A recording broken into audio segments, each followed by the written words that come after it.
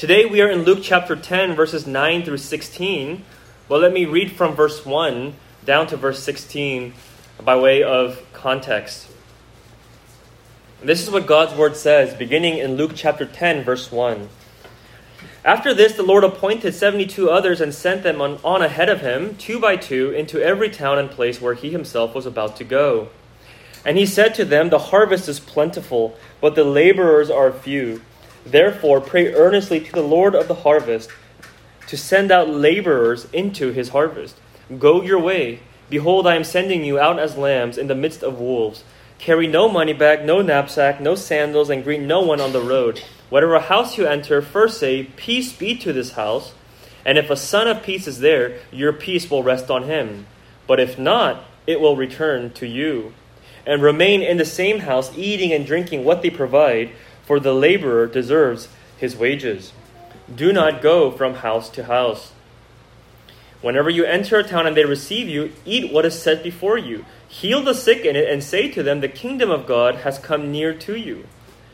But whenever you enter a town and they do not receive you, go into its streets and say, 'Even the dust of your town that clings to our feet, we wipe off against you.' Nevertheless, know this, that the kingdom of God has come near. I tell you, it will be more bearable on that day for Sodom than for that town. Woe to you, Chorazin! Woe to you, Bethsaida! For if the mighty works done in you had been done in Tyre and Sidon, they would have repented long ago, sitting in sackcloth and ashes. But it will be more bearable in the judgment for Tyre and Sidon than for you. And you, Capernaum, will you be exalted to heaven? You shall be brought down to Hades. The one who hears you hears me, and the one who rejects you rejects me, and the one who rejects me rejects him who sent me." Amen. Let's pray together. Oh Lord, as we have opened your word now, we ask that you would open our hearts, prepare it, and help us to receive by faith and in humility the truth of your word. And we ask that you would reveal your glory through the preaching of your word until every heart confesses Christ as Lord. In his name we pray. Amen. Well, last week we began our time opening up to chapter 10, in which Jesus sent out 72 of his disciples, commissioning them to go into every town and village and preach the gospel there.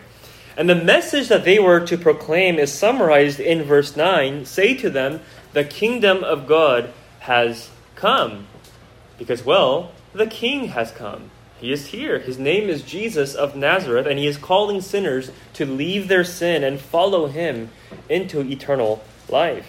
And this is the same message that Jesus calls his church to proclaim today, to announce to the lost world, exiled and alienated from God, that there is hope for the forgiveness of sins and hope of returning to God's presence and re-entering his kingdom. Because again, the king has come down from heaven to pay for the penalty of our sin on the cross for all who confess their sin and turn to him by faith. And so this sending out of the 72, as we talked about last time, was like a microcosmic, nascent form of the Great Commission, which Jesus would formally decree later in Matthew chapter 28. And as such, the principles of Jesus' instructions here to the 72 are equally instructive to all of his disciples in all generations, including us today here in the 21st century church. And last Sunday, we only looked at the first half in verses 1 through 8, and today we finish up the rest of Jesus' words, the remaining half from verses 9 to 16. And here we find a vital lesson for our instruction, because it has to do with the reality that although we toil and labor to tell the world of the truth of the gospel, pleading with souls to receive Christ as Savior and Master, many, if not most, reject it. It's a sad matter of fact that countless sinners refuse the gospel when it is presented to them and choose to remain in their unbelief. Now, what are we to do about it? What are we to make of it? Well, to be sure, None of this is surprising to God. He knows the hardness of a sinful heart better than anyone. And He also knows how easily we can get discouraged when encountering hostility or apathy towards the gospel, despite our labor of love in sharing it. And so, as Jesus was sending out His 72 disciples here, He preemptively anticipated such situations and included in His instructions a word concerning when a listener rejects the gospel. And here Jesus gives two addresses, one directed to the church, to believers, and the other directed to non-believers. And well, first, Jesus speaks directly to His disciples, and He offers them encouragement, which is simply, when people reject you, and they reject the message you proclaim, don't be so distraught. Just move on. It says, verse 10, whenever you enter a town and they do not receive you, go into its streets and say, even the dust of your town that clings to our feet, we wipe off against you. Now, we saw something very similar to this back in chapter 9 when Jesus sent out the 12, that when they don't receive you, shake off the dust from your feet as a testimony against them. As we learned back in chapter 9, this was a symbolic gesture of that day and the culture to say, it's out of my hands. I'm not responsible for this. Even the dust of the town that's on my feet, I shake off to say, I have nothing to do with your rejection and unbelief. Again, in our culture, we tend to express this with our hands like this. But for them, in the ancient world, they did it with their feet.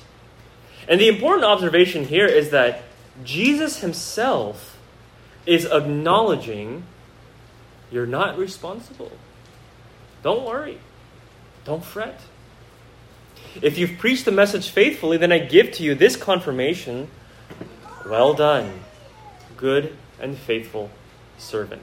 And the rest of it, their response or lack thereof, it has nothing to do with you. Now remember, success in evangelism is not based on if the gospel was accepted, but if the gospel was presented. Every time you faithfully deliver the message, you have succeeded in accomplishing God's will through you, even evangelistically. Because our job is simply to sow the seed, and it's God's job to grow the seed if it be His sovereign will. And this biblical philosophy of evangelism is vital for us to understand and operate accordingly, both in our personal lives and also in how it governs the church's ministry. Because first of all, as individual believers, knowing this actually frees us to proclaim Christ all the more. Because if all it takes is simply communicating the message and God will do the rest, well, our job is not that difficult. No one fails to evangelize for a lack of ability or giftedness. It's entirely based on willingness. And if we are met with rejection or apathy, Jesus says that the burden of the repentance and faith is not ultimately on our shoulders, it's on His. And so if those to whom we minister the gospel do not respond favorably, we don't need to sit there and wallow in a puddle of failure and wonder if we botched this golden opportunity, and perhaps if we had been more eloquent, if we had been more articulate, if we had been more learned, that the outcome would have been different. No, if you faithfully presented the substance of the gospel, then God already has used you. He is pleased with you, and you can move on, regardless of the outcome. Look, can I just say something? If anything, I sometimes feel that the gospel is better carried on your lips than on mine. Now, I'm not saying that this is, I'm trying to get away from evangelizing. That's not true. But what I'm saying is that over the years, I've found that as a pastor, I have a tendency to have this cluttered mess of theology and apologetics and polemics just swimming around in my head 24/7, that I sometimes struggle to communicate the gospel in a simple, straightforward fashion. It's happened before that I'm talking with a non-believer, and when we get to the question of, okay, who is Jesus? I have this wide open lane to go for it, and the first thing that pops into my head is Jesus. God, eternal, and man, hypostatic union. Two natures, two whole natures in one person, indivisibly, inconfusedly. No, it sounds very confusing, actually. But this is what's in my head sometimes. And some poor soul just wants to know who Jesus is, and my jumbled, useless brain is about to shoot a massive brick. I mean, thank God I usually don't end up going there, but I'm just saying that's what pops into my head, and I have to do so much work to declutter that mess. Look, you think knowing theology makes you a better evangelist? Sometimes it can detract. Sometimes it can clutter the mind and obfuscate the plain, simple truth. But when I hear some of you say, I met with this person this past week, and I don't know, all I could do was I just told them, I'm a great sinner and you're a great sinner, but Christ is a great Savior, and He died for sin, He can save you just like He saved me. How refreshing. I need to learn to talk more like you. Look, the point is every Christian is fully capable of proclaiming the gospel to the world, because you're simply proclaiming the gospel that has saved you and given you new birth in Christ. It's not complicated. And if people reject it, you don't have to sulk and shame and failure and wonder if you could have been better. You've done the job well. And you can move on. Now, of course, this doesn't mean to give up on the person at the first sign of resistance. Jesus is not talking about a cold, loveless evangelism that just dispenses the truth and never follows up, never pursues the soul with the tenacity of love. Now, if anything, heeding Jesus' instruction will produce greater resilience and perseverance in our evangelistic efforts. Because the more we apply this principle, the more courage will be built up in us. Now, how so? Well, let's face it. The number one thing that dissuades us from opening our mouth and speaking the truth in love is the fear of offending people. And what often happens is that when people react to our message with offense or displeasure, we instinctively wonder, oh no, did I do something wrong? I didn't mean to give a personal offense. But Jesus tells us in verse 16, the one who hears you hears me. And the one who rejects you is not rejecting you, but rejecting me and the one who sent me. In other words, Jesus is reassuring us, don't take it personally. No matter how much they think and feel that they are offended by you, Jesus says, it's actually me whom they're offended by. This resistance, this rejection, or hostility, or even apathy, it's outside of you. It has nothing to do with you at the end of the day. You're just a messenger. The real problem is the hostility of the hardened heart against the author and sender of that message. And look, the more you believe this, the thicker your skin will be to handle through the discomforts of relational tension and to persist in speaking the truth in love.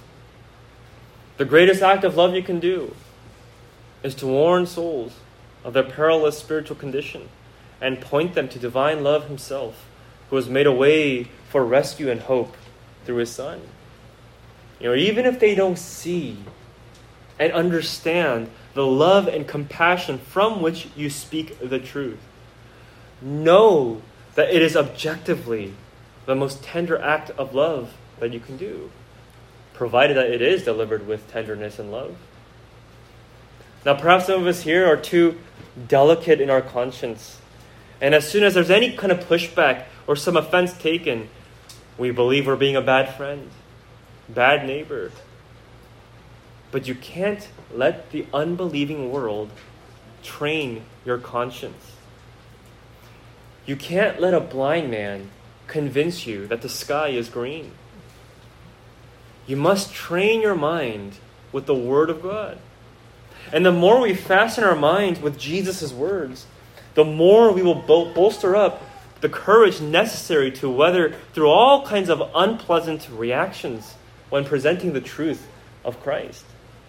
And in the same way, the ministry of the church must be governed by the same resilience and fortitude before the world.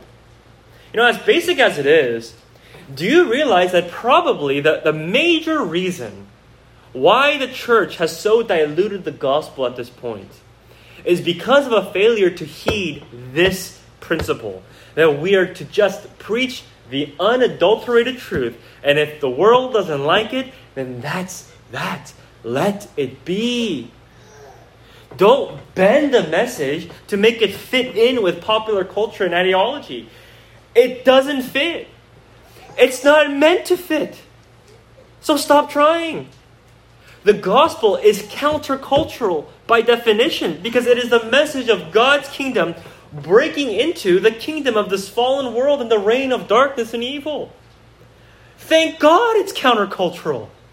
Thank God it conflicts with this world, lost in sin. The gospel is meant to go against the grain of this world's thinking and perspective. That's the very hope of it. And so don't sugarcoat the reality of sin to make it more palatable for sinners whose biggest problem is their sin. To refuse to acknowledge the problem is to withhold the only solution. If you stop talking about sin as a church, then you will stop talking about the Savior, even if you use His name every Sunday. Because He has come to deal with sin. That is the very beauty and the hope of the gospel. That's what makes the gospel such good news. That God has made a way to save us from our sin. Till sin be bitter, Christ will not be sweet. We must preach the truth for what it is and leave the results up to God. But even in subtle ways, the church has often strayed from this basic mindset. This is why in the modern world we have so many ministries that have very little substance in the preaching of the word. Such shallow theology, even if they are orthodox. And instead, so much energy is focused on the theatrics, the concert-like atmosphere, the melodramatic, the hypnotizing music, where the chorus is repeated 37 times. My goodness, if I were in there, you'd make me do anything just to get you to stop. And then that song ends, and the next song happens, and the next song, the chorus is repeated 38 times. It's just droning on over and over again. It's like an incantation. And all of these embellishments are designed to lull the congregant into some spontaneous, emotional response. Because what we want more than anything is just the outward appearance of results. So that we can keep getting the people to attend. Have this big production. And boast about the membership count. But what good is that? If it's all just a bunch of psychological, emotional manipulation by human cunning, but all along, the Spirit of God was not at work to supernaturally impart new birth in Christ.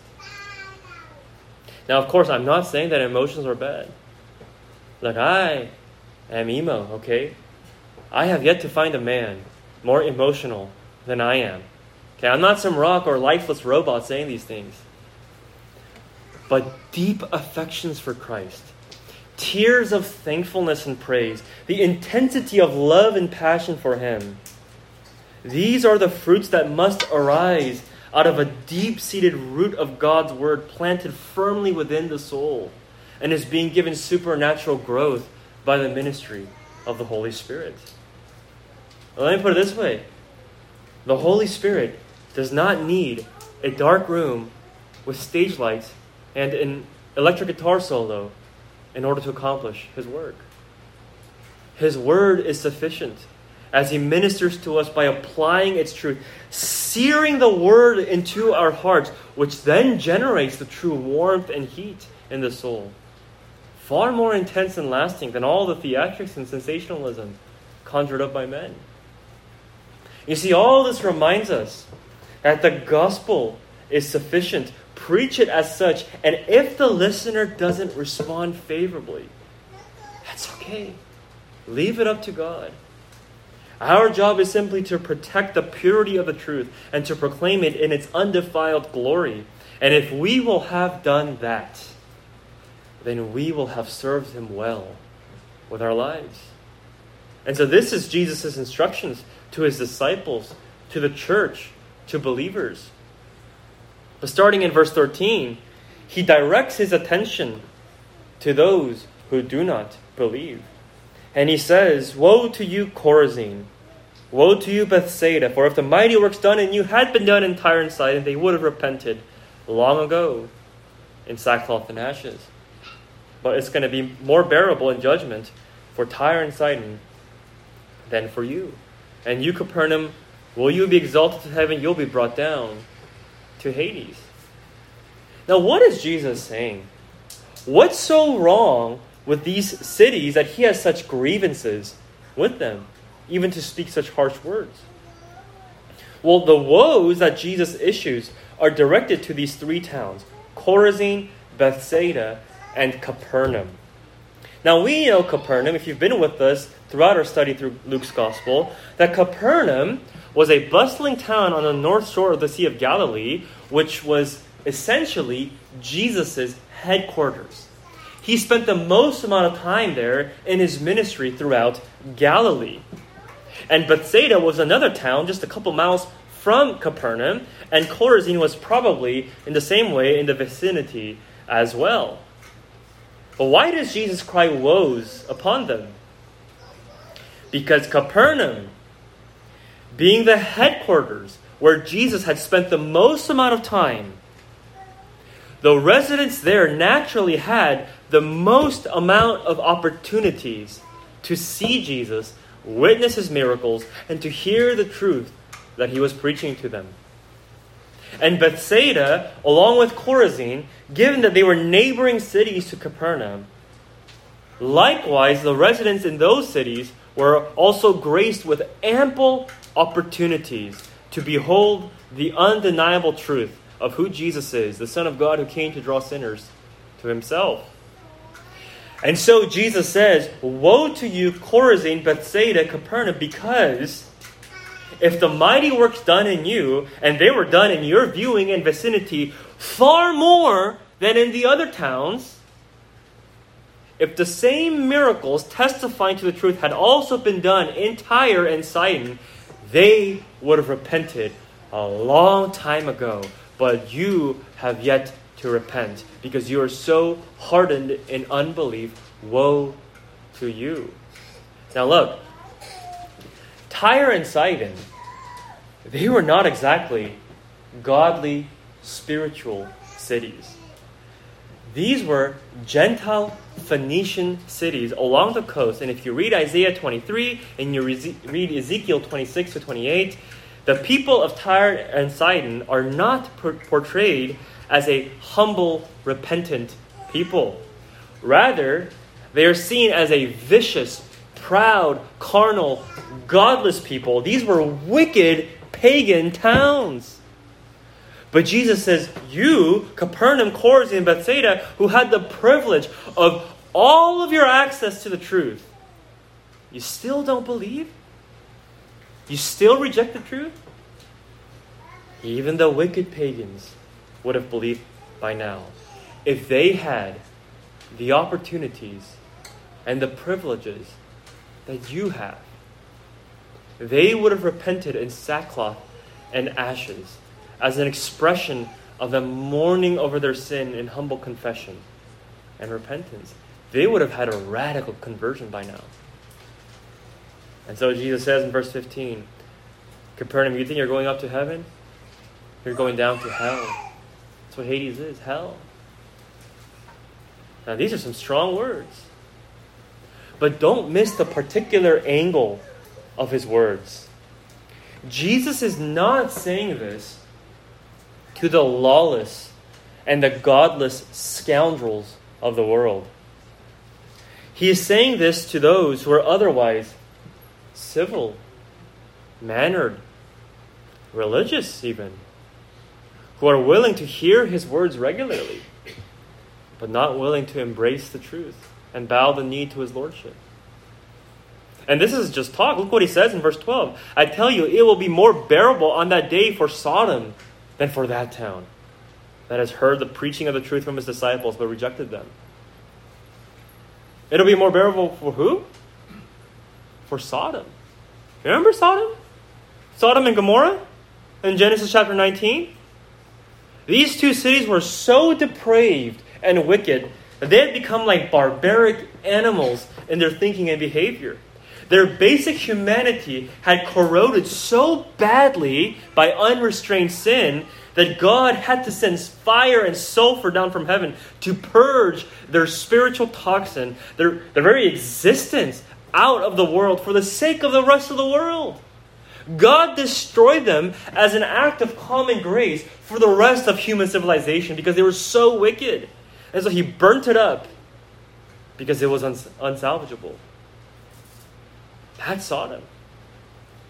But Jesus says that for those who had the privilege of hearing the truth, seeing its power, and yet still persisting in unbelief, they will be placed in the hotter zones of the fires of hell, and even the wicked people of Sodom. Wow. Now that is a warning. Now you might be wondering, well, are there degrees of punishment? Yes, there is. In much the same way as there are degrees of reward, you see Jesus talking about various rewards that would be given to different believers. Now, how does that work? Well, look, in heaven, every believer, every child of God in heaven has the maximum enjoyment and delight in the presence of God. As Psalm 16:11 says, in your presence is the fullness of joy. So no person in heaven lacks anything in heaven. Well, if that's the case, how do degrees of reward come about? Well, taking the two together, we could surmise that it means that for those whom God rewards more, their capacity to enjoy God is enlarged.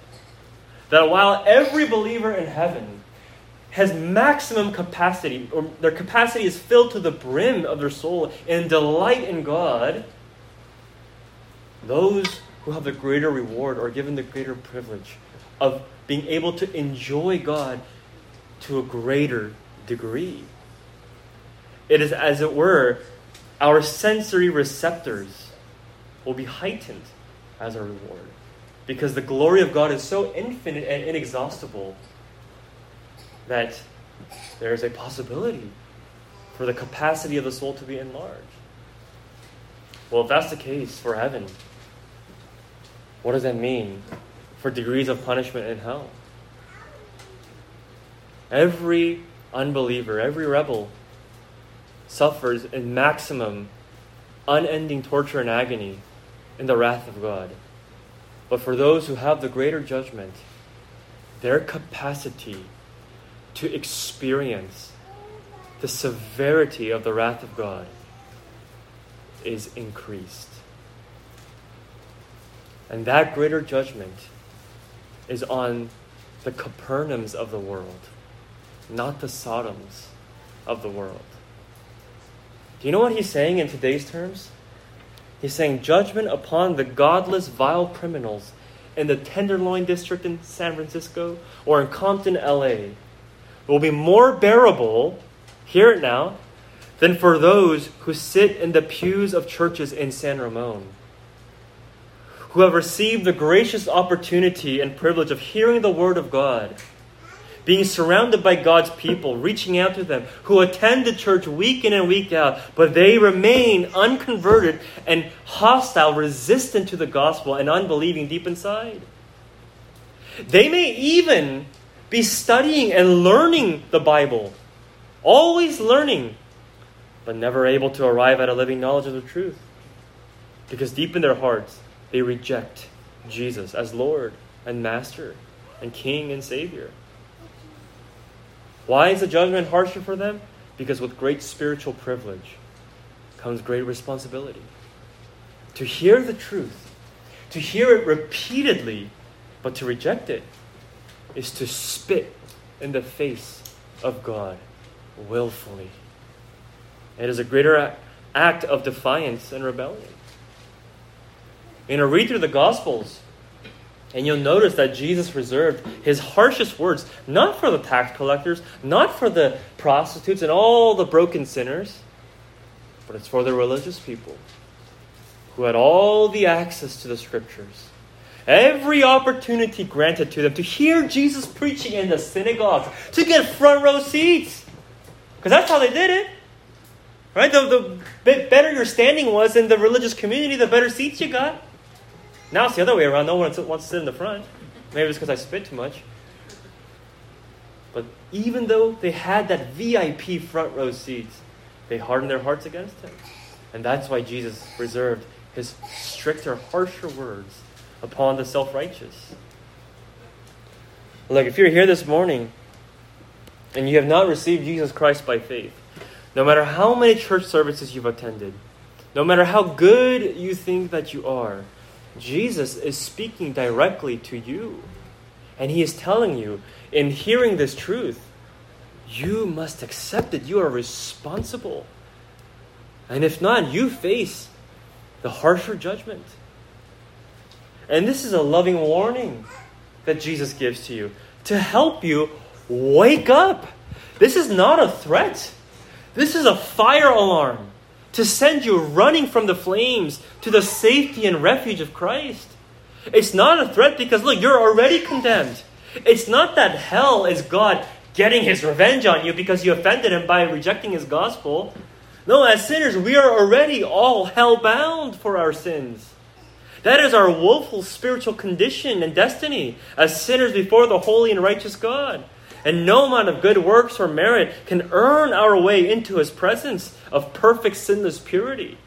And if you refuse your only hope of rescue and salvation, then you're simply choosing to remain in your already condemned state. But here he is, lovingly warning you. The very act of warning is out of his desire to rescue you, offering himself freely, announcing to the world through the lips of his disciples to come and trust him, to save you from your sin. Now you might say, well, reading this passage, it sure looks like they got to see a lot of Jesus' miracles. In verse 9, he said, heal the sick. Well, maybe if I saw that, I'd change my mind, but I don't see that. Well, first of all, that's not true. The Pharisees and religious leaders of Jesus' day saw more miracles than you could ever dream of. Blind people receiving sight instantaneously. The lame who had no legs to walk, leaping for joy. The dead raised to life. Everything. And yet it speaks to the hardness of the human heart that they only rejected him all the more every time they saw his miracles. Evidence is not the problem. There's plenty of evidence. Your rebellious heart is the problem. But you're not honest with yourself. As Jesus said, the one who rejects the messenger rejects him. Look, if you walk away from all of this saying, this is all just a bunch of nonsense, don't think that you're rejecting me. These are not my words. Don't just blow it off like you're rejecting, tossing out some stranger's opinion who gets up every Sunday and talks your ear off. These are not my words. Be honest with yourself that if you reject this, you reject God, the author of the message. And secondly, you want to see the sick healed? Well, look, God has given you ample testimonies of his miraculous power that exceed the wonder of all the healing miracles that Jesus did. Because here in this church are some of Jesus' disciples, believers who once lived a life of pursuing sin, who didn't care about God, who once rejected the gospel just like you, and yet they are here, converted, changed, born again by the power of God with a new heart. There was no human contrivance. They weren't manipulated into becoming a Christian. But here they are, living, breathing, walking miracles, who can testify, by his wounds, I have been healed of the greatest disease of sin. The people of God are the chief undeniable testimonies of the verity of the gospel. And it's all here for you. You who are listening, God has given this to you. What good reason do you have to reject the gospel? Have you considered that God brought you here this morning by His providence as an act of immense love and kindness and grace to you, that you would hear the truth just once more and believe it, and so be saved unto eternal life? This is God's gracious heart toward you. You see, when Jesus says, "Woe to you," He is not cursing you. Again, you're already under the curse of the law. But this word woe is an expression not of castigation, but of lamentation. It is not a cry of divine hatred, but of divine grief, as it were, out of His compassion for your lost and ruined condition and the eternal wrath that is in store for you. Because He doesn't want you to bear it. Because you can't bear it. He wants you to live. It's just as He spoke through His prophet Ezekiel. "As I live, declares the Lord God, I have no pleasure in the death of the wicked, but that the wicked turn from his way and live. Turn to me, for why will you die?"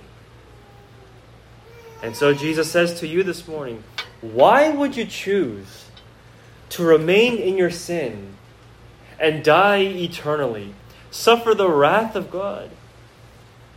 Come to me, confess your sin, and trust in me for the forgiveness of your sins. Non-Christian, the woe that Jesus speaks is not a word of hopeless condemnation, but a word of gracious invitation to believe that He suffered and died on the cross in the place of sinners to atone for the sins that we could never atone for. And today, if you hear His voice speaking into your conscience, do not harden your hearts. And church, if our Lord has such compassion and grief for perishing souls, should we not be the same? And the instructions that Jesus gives to His disciples regarding shaking the dust off their feet, the takeaway for us should not be to have a calloused heart when preaching the gospel and be utterly indifferent when people reject it. No, those instructions were given to instill in us resilience and unwavering conviction and to entrust the results into God's hands. But none of that is to the exclusion of the great love with which we are to plead with souls over and over again if necessary. Because you see, Paul obeyed Jesus' instructions here later in Acts chapter 13, verse 51. When the Jews of Pisidian Antioch rejected the gospel with hostility.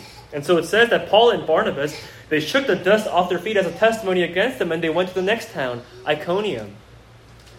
But listen, it was the same Paul who did that, who also wrote in Romans chapter 9, "I have great sorrow and unceasing anguish because my fellow Jews are in unbelief."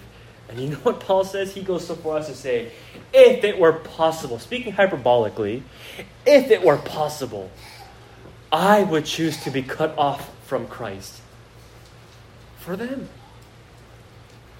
so that they might receive Christ. This is the true Christian spirit with respect to the unbelieving world. A deep compassion, pity, and love.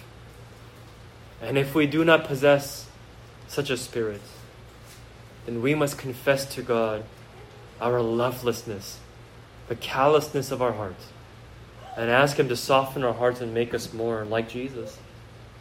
I have to ask this often. We must ask Him to give us both the courage and the love necessary to carry out His will, to carry the gospel to this dying world. As Charles Spurgeon once said, if sinners be damned, at least let them leap to hell over our dead bodies. And if they perish, let them perish with our arms wrapped about their knees. imploring them to stay. And if hell must be filled, let it be filled in the teeth of our exertions, and let not one go unwarned and unprayed for. May God help us to be such loving heralds of the gospel, that we might reflect the person and character of Christ, our Savior.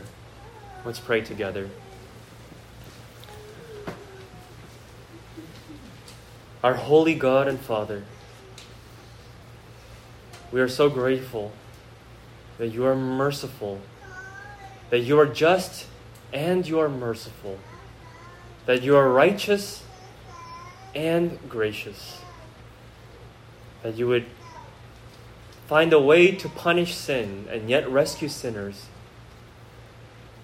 by putting the sin upon the shoulders of Christ your Son, and that you would punish him in our stead. And Lord, we ask that you would help us to see the great love with which he poured out his life,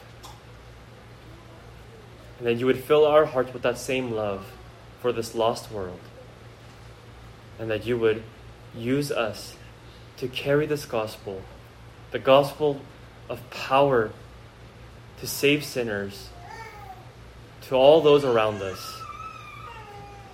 And Lord, we ask now that as we prepare our hearts to receive your supper, that you would bless this ordinary bread and the cup, that you would set it apart to minister to us, to remind us of the preciousness of the death and resurrection of Christ, and that we would proclaim it not just in our taking of the bread and the cup, but with our lives and with our lips. We ask this in his most precious name. Amen.